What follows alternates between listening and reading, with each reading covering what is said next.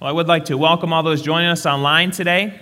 I'm Pastor Zach, and Shelly and I have the privilege of leading this great group of people called Connection Point Church. And it's a good time. We love what we get to do here and be a part of this great family. You know, and many of you may be aware that we live in a world that's at odds with our identity as children of God. We really are. You know, we daily get bombarded with messages that try to inform our identity. Messages like this one from Starbucks. Found this one? There it is. You are what you drink. I mean, really? But that's the kind of messages we get. All kinds of these messages. You are what you drive. You are what you do. You are what other people think of you. You are what people like on Facebook, right? You post something, come back an hour later, yeah, how many people like that one? Do that on Twitter as well? We are what people retweet. Like, that was a good quote. Why didn't somebody retweet that, you know? That's where we inform our identity sometimes. Over and over throughout your week, we are bombarded with messages that try to inform your identity. But what does Scripture have to say about who we are? We've talked about it the past month as we've looked at the baptism of Jesus. And last week we looked at the genealogy of Jesus. So we've been talking about this. That you make a decision to follow Jesus, and God the Father speaks over your life. You are loved. You are a child of God, and I am pleased with you. That's who we are.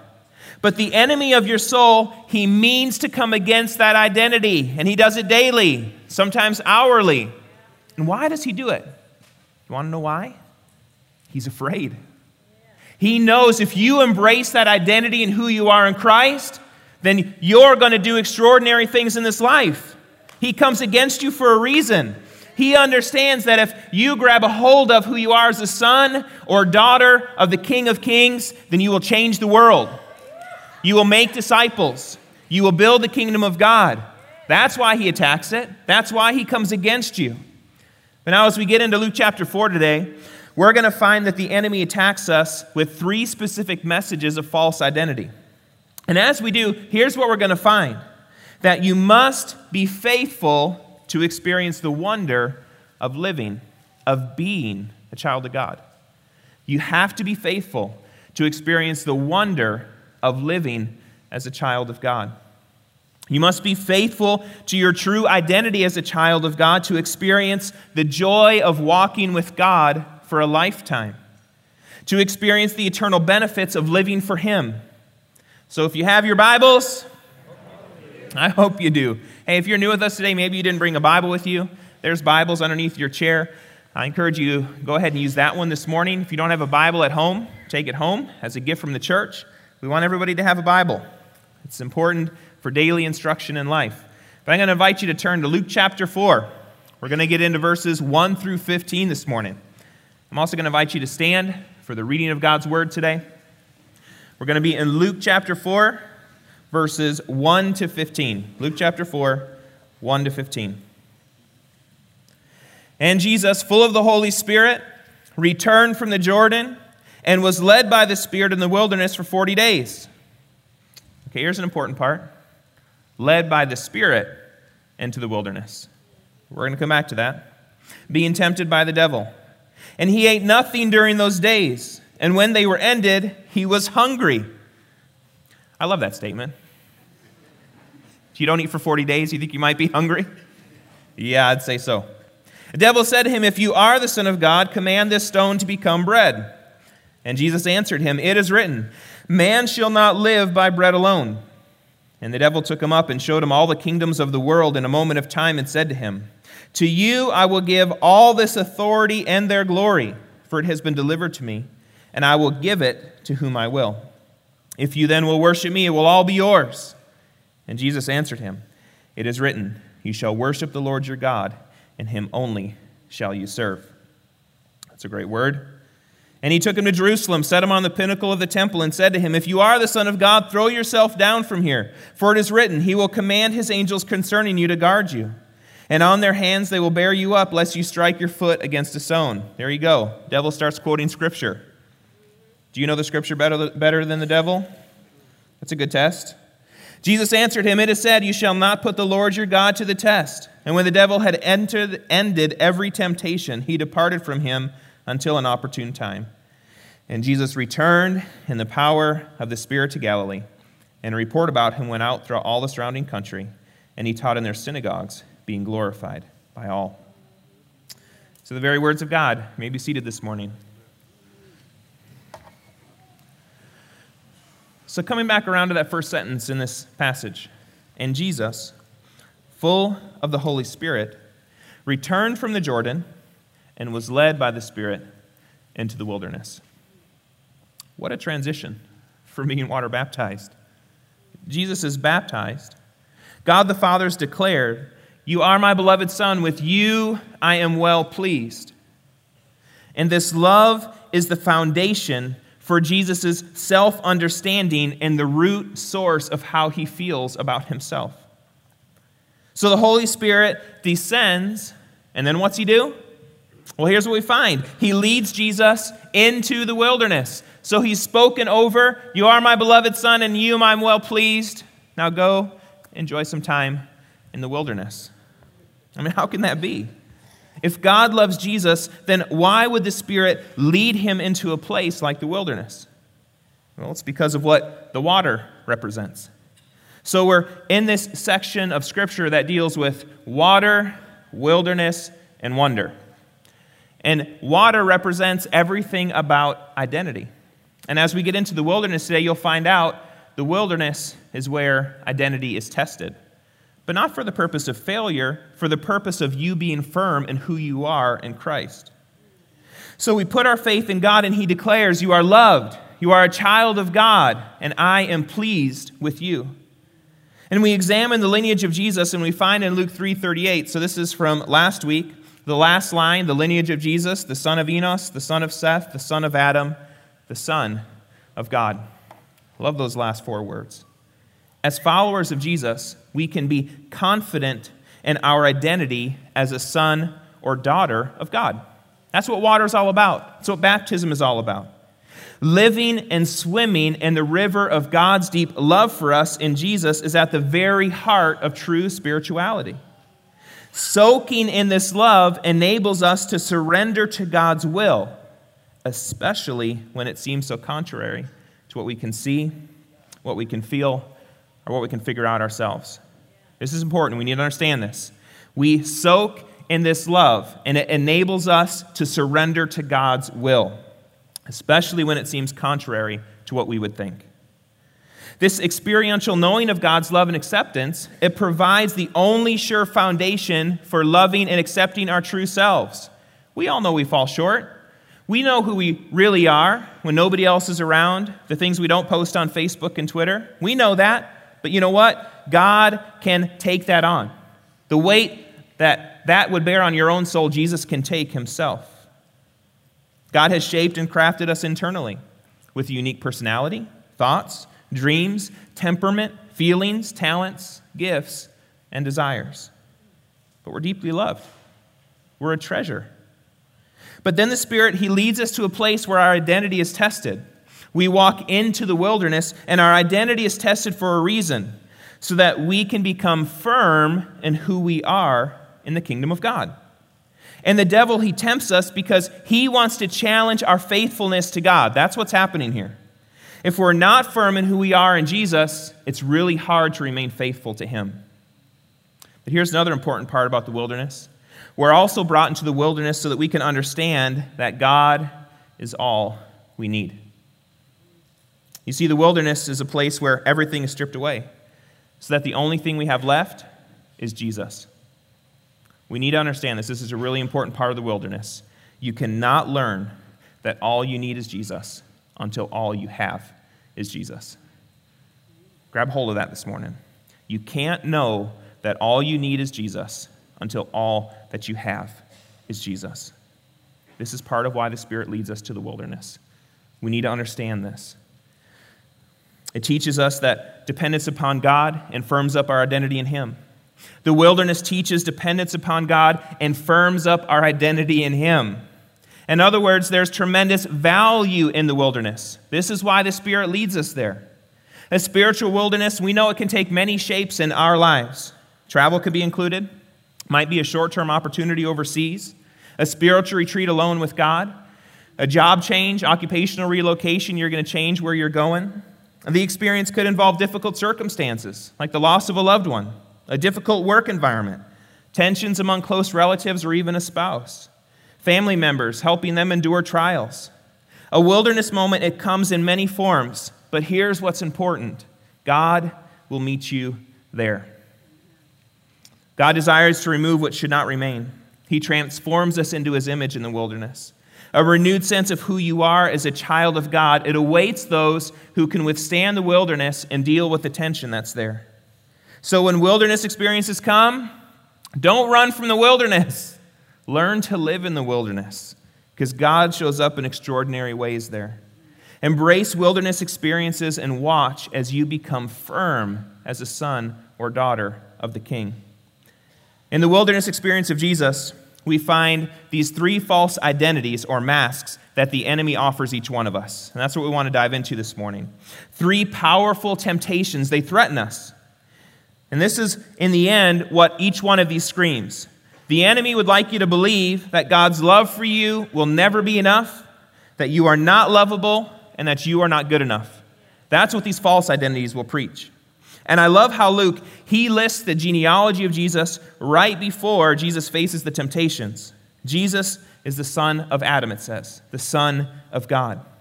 In this passage of Scripture, it reminds the hearers, it reminds those, especially in the first century, we know of another example in the Bible of a man who faced Satan in the wilderness.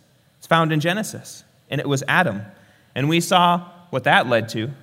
So then the reader begins to ask, well, how is this interaction going to turn out? How is Jesus going to fare? What things is he going to face in the wilderness? And how is Jesus going to come out in the end? And so then in the first temptation, here's what we find. You must be faithful to experience the wonder of being a child of God. And here's why. Because you are not what you do. You need to understand this. You are not what you do. It is not about your performance. The devil says to Jesus, if you are the Son of God, command this stone to become bread. He says, do this.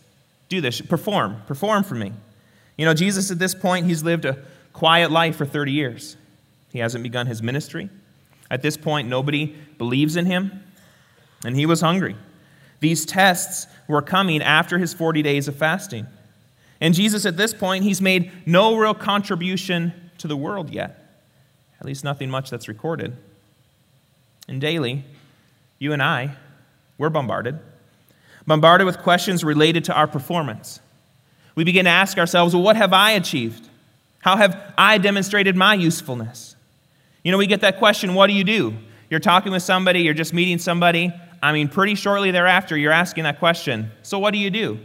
Because we define ourselves by what we do. Most of us consider ourselves worthwhile if we have scored sufficient success in work, in family, in school, in church, in relationships. And when we don't, we may move harder and faster trying to succeed. And what happens is we could go inward into depression out of shame, or perhaps even blame others for the predicament we're in. And what's interesting is if you actually find success in something, it can actually cause you to find worth and value in something outside of God's inexhaustible love for you.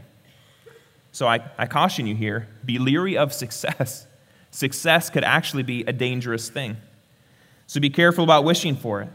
But now how does Jesus respond to the test of being tempted and defined by what he does?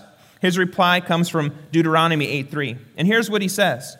Man does not live by bread alone. So this is a quote from Luke. But then we continue in Deuteronomy and it says, but man lives by every word that comes from the mouth of the Lord. When Jesus makes a quote from the Old Testament, he's inferring the whole passage. That's why it's always helpful to get the context. So yes, man doesn't live by bread alone. What does he live by? The Word of God. We need to grab a hold of that. So our life is defined by living the Word of God. Life is defined by doing God's will and depending on his leading. In the Deuteronomy citation, the next line refers to living by every word that comes from the mouth of the Lord. We said that. To live for God and his word is to truly live. To be faithful to him is to experience a rich and satisfying life. So your job, the place you might clock in, the place you receive your paycheck from, it's not who you are. When you become frustrated with your job as a teacher, a bricklayer, a farmer, a mom, remember in these roles, God loves you and you're well pleased. These roles don't define who you are in Jesus. You must be faithful to experience the wonder of being a child of God, because you're not what you do. And the next point is this, that you must be faithful to experience the wonder of being a child of God, because you're not what you have. Be faithful, because in the end, you're not what you have. You are not your possessions. Jesus was taken to see all the magnificence and power of the earth. The devil basically says to him, look around you what everybody else has. You ever get that message? You don't have anything. How can you think that you're somebody? How will you survive? You're a nobody. And the devil was playing on the profound issues of fear that can come inside, that can haunt us. And what's funny is that's the source of the enemy's security. The devil who says, well, look what I have. That's his security, but that's not our security. Our culture often measures our success by what we own. Marketers now spend more than $15 billion each year to lead children and adolescents to believe they have to have certain toys, clothes, phones, technology. I mean, the list goes on and on. Their very identities can depend on it. And as adults, we measure ourselves through comparisons. Well, now who has the most money, the most healthy body, the most comfortable life, the best retirement? Often our sense of worth is tied to our positions at work, the money and the benefits, that is. Who has the best education and from what school? The most talents and awards, the most degrees? Who has the most attentive, handsome boyfriend or husband? What about the best-looking girl or wife? Satan tells us, all of this I give to you. And though Satan possesses great authority, he can't grant this wish. And this is important. The proposal is ultimately a delusion and a lie. That's how Satan works. He wants to preach a false identity, and it's all a delusion and a lie, as are all of Satan's attempts to get us off track. And Jesus' reply makes it clear. He knows which way is true. Going the devil's way is not the way to lose or gain power, it's the way to lose it. The devil's way is not the way to gain power, although that's what he's saying, it's the way to lose it. Jesus opts to receive from the Father what is only the Father's to give. He replies from Deuteronomy 6:13, which says, it is the Lord your God you shall fear. Him you shall serve, and by his name you shall swear. And I'm going to keep going. You shall not go after other gods, the gods of the peoples who are around you. That's the admonition. So let me ask, what's the God of the American dream? That you are what you own. You are what you possess. And how do we fight that false identity? We serve God. This is why one of our core values is serving others. It's one of our attempts to say we're going to fight against what becomes a false identity in our lives, and we're going to commit to serving others. To define yourself as a son or daughter immensely loved by God, to find your personal worth an Abba Father who says you are loved, you're a child of God, and I'm well pleased with you. To do this apart from anything you have or anything that you do, that's revolutionary.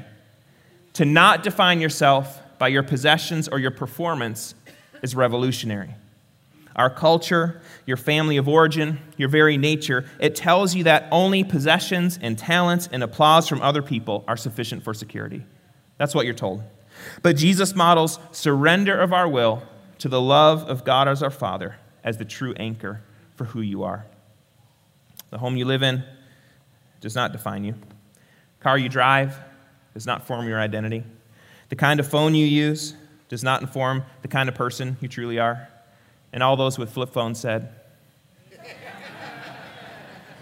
I really shouldn't pick on people with flip phones.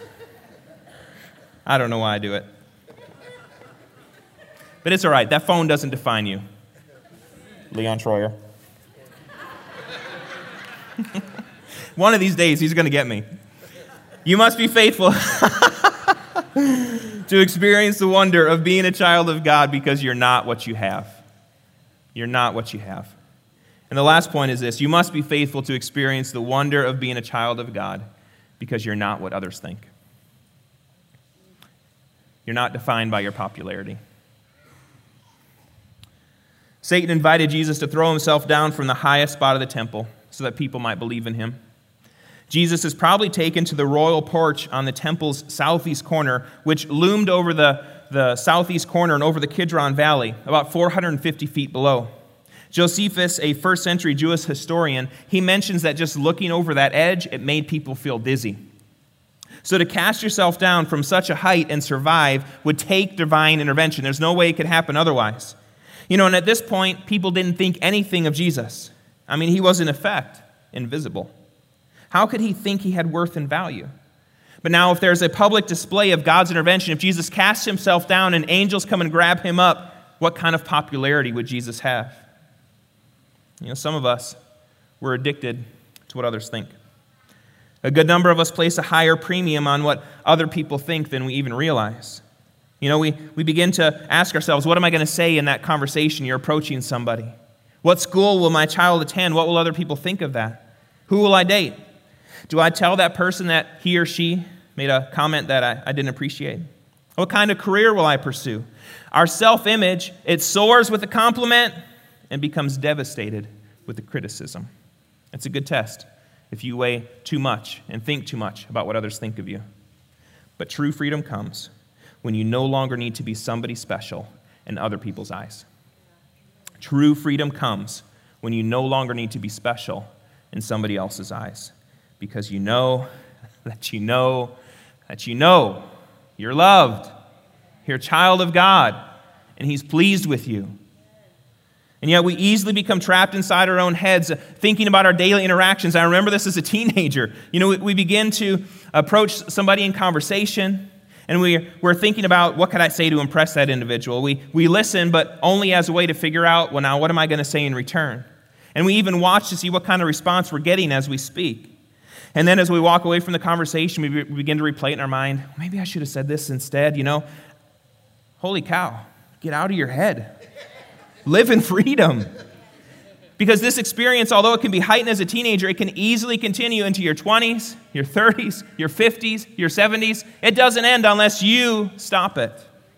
We remain trapped in living a pretend life out of an unhealthy concern for what other people think. But how does Jesus respond to this temptation? We find it in Deuteronomy 6. He says, "You shall not put the Lord your God to the test, as you tested him at Massah." That's what he says. And so Jesus will not test God or characterize his ministry with a flashy display engaged in for selfish purposes. Jesus' messianic ministry will not just be a traveling roadshow of the miraculous. He will not use his sonship to pursue popularity. In fact, over and over, he's telling those who he heals, don't go tell anybody about this. I don't want to use my popularity for my ministry. And this is what will define the life Jesus leads. It's this, because as you keep reading through Deuteronomy, so Jesus every time, he's replying out of Deuteronomy, because what you find in Deuteronomy is, what is our life in Christ? Loving God, loving people, and doing right what's in the eyes of God. You keep reading the scripture passage that Jesus quotes, and that's exactly what you find. And this is what should define our lives as well. Instead of working to gain popularity, instead of being concerned what other people think, love God, love people, and do what is right and good in God's eyes. Love God, love people, and do what is right and good in God's eyes. Let that define you. So when you come across an email that speaks badly of you, when you overhear conversations in your workplace that don't compliment you, remember who you are in God's eyes. Other people's opinions of you do not inform you of your worth. You are a treasure in the kingdom of God. You are not what others think. Be faithful to experience the wonder of being a child of God. Jesus' successful encounter with the devil, it reveals how thoroughly dedicated he is to God's will and his call. Jesus will take only the road God asks him to follow. He will not take any shortcuts. He knows that a successful walk with God only goes where the Father leads. And just as Jesus shows loyalty as the Son, we must show loyalty as God's children. And just as Jesus was faithful, that's our calling. We need to remain faithful to our identity in him. The temptations say God's love for you will never be enough. As God's children, we need to remember we are lovable. We are good enough. And if Jesus was tempted in these hard areas, how much more will we be tempted? But the good news is this. Jesus tells us he helps us in the midst of that temptation. The writer of Hebrews, he says, "For because he himself has suffered when tempted, he is able to help those who are being tempted." Who better than the Son of God to help us in the midst of temptation, but the one who sits at the right hand of God, interceding for you and I? We all have basic needs to fit in somewhere, to feel loved, to be accepted for who we are, to have this basic sense of value or worth. That's a human desire, and God gives us that desire because he means for that to be rooted in him. And all of those needs must be met by remaining faithful to Jesus, to being firm in our identity as a child of God, because in Jesus you are loved, and with God you're well pleased. So how do you respond? A couple of questions for you to consider this morning. How do you respond to personal struggles in your life? Do you get angry? Do you seek to reassert your control even when you know things are out of your hands, out of your control? Or do you rest in faith? You look for God's hands and you ask him what you should be learning in what you're going through. That should be our response. If you are to grow spiritually, you can expect trial. If you are to grow spiritually, you need to look to God in the midst of it. If we're going to grow spiritually, expect challenges. But in the end, look to God in the midst of it. And as you do, as you remain faithful to God, as you remain confident in who you are, here's what happens. I love how our scripture passage ends this morning. This is why I included these next two verses. Here's what happened to Jesus. Jesus returned in the power of the Spirit to Galilee. So he becomes firm, and the power comes. And a report about him went out throughout all the surrounding country, and he taught in their synagogues, being glorified by all. That's what happens. As we walk through the wilderness, we know that we can return in the power of the Spirit to be glorified by all. We share in that with Jesus. And as you remain faithful, you live in the power of the Spirit, and you experience the wonder of being a child of God. That's where the water, wilderness, and wonder happens. I love that we're now from here going to enter into the wonder of following Jesus. You experience a rich and satisfying life. You experience hope now and hope for the future. You experience community in the family of God. You experience joy in the midst of difficult circumstances. You experience purpose and meaning in life. You experience the wonder of being a child of God. So to understand Jesus is all you need, you have to walk through experiences where Jesus is all that you have. So don't be afraid of that. You're not defined by what you do, by your performance. You're not defined by what you have, by your possessions. You're not defined by what other people think of you, by your popularity.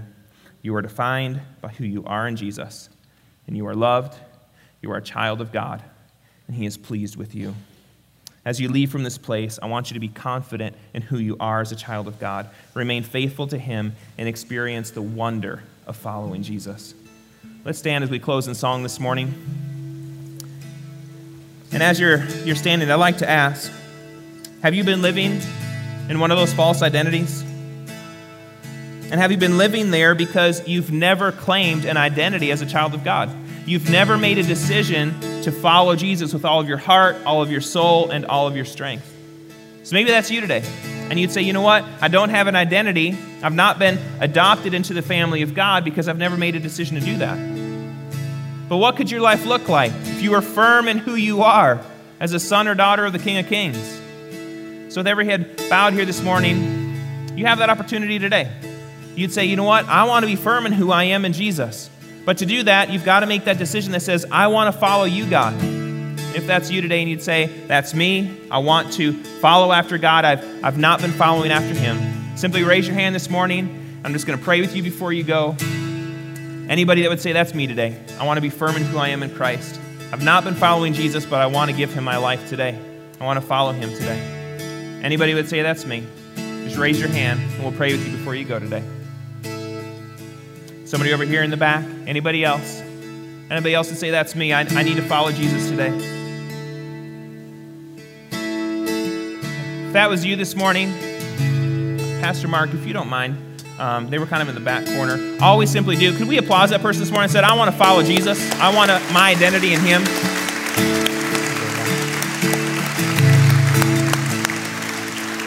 When somebody makes that decision, we don't want to leave them alone, so we just want to give them a Bible and say, hey, here's where you go from here. And we don't just want to give you a book, we want to give you a person. So Pastor Mark will help with that this morning. And if there's anybody else that would say, that's me today, I'd like to make a decision to follow Christ, please don't stay where you're at. You can come find me in the front, and we'll give you information on where you go from here. And let me say this too, if we've got members of our prayer team here this morning, would you guys mind to come back up to the front? And as we close in song this morning, you maybe have made that decision to follow Christ, but the world has really weighed upon you. Those 3 false identities have been preached hard into your life, and you say, I'm really struggling. Or maybe you're in the midst of the wilderness, and that identity is being tested, and you'd say, I need to be prayed for so I can have strength in the wilderness today. So if that's you today, as we close in song, come forward for prayer. Come forward for encouragement. Let somebody else pray with you and pray that God makes you firm in who you are in Him. So if you need prayer today as we close in song to say, I'm in the wilderness and I need somebody to pray with me today, just come forward as we sing.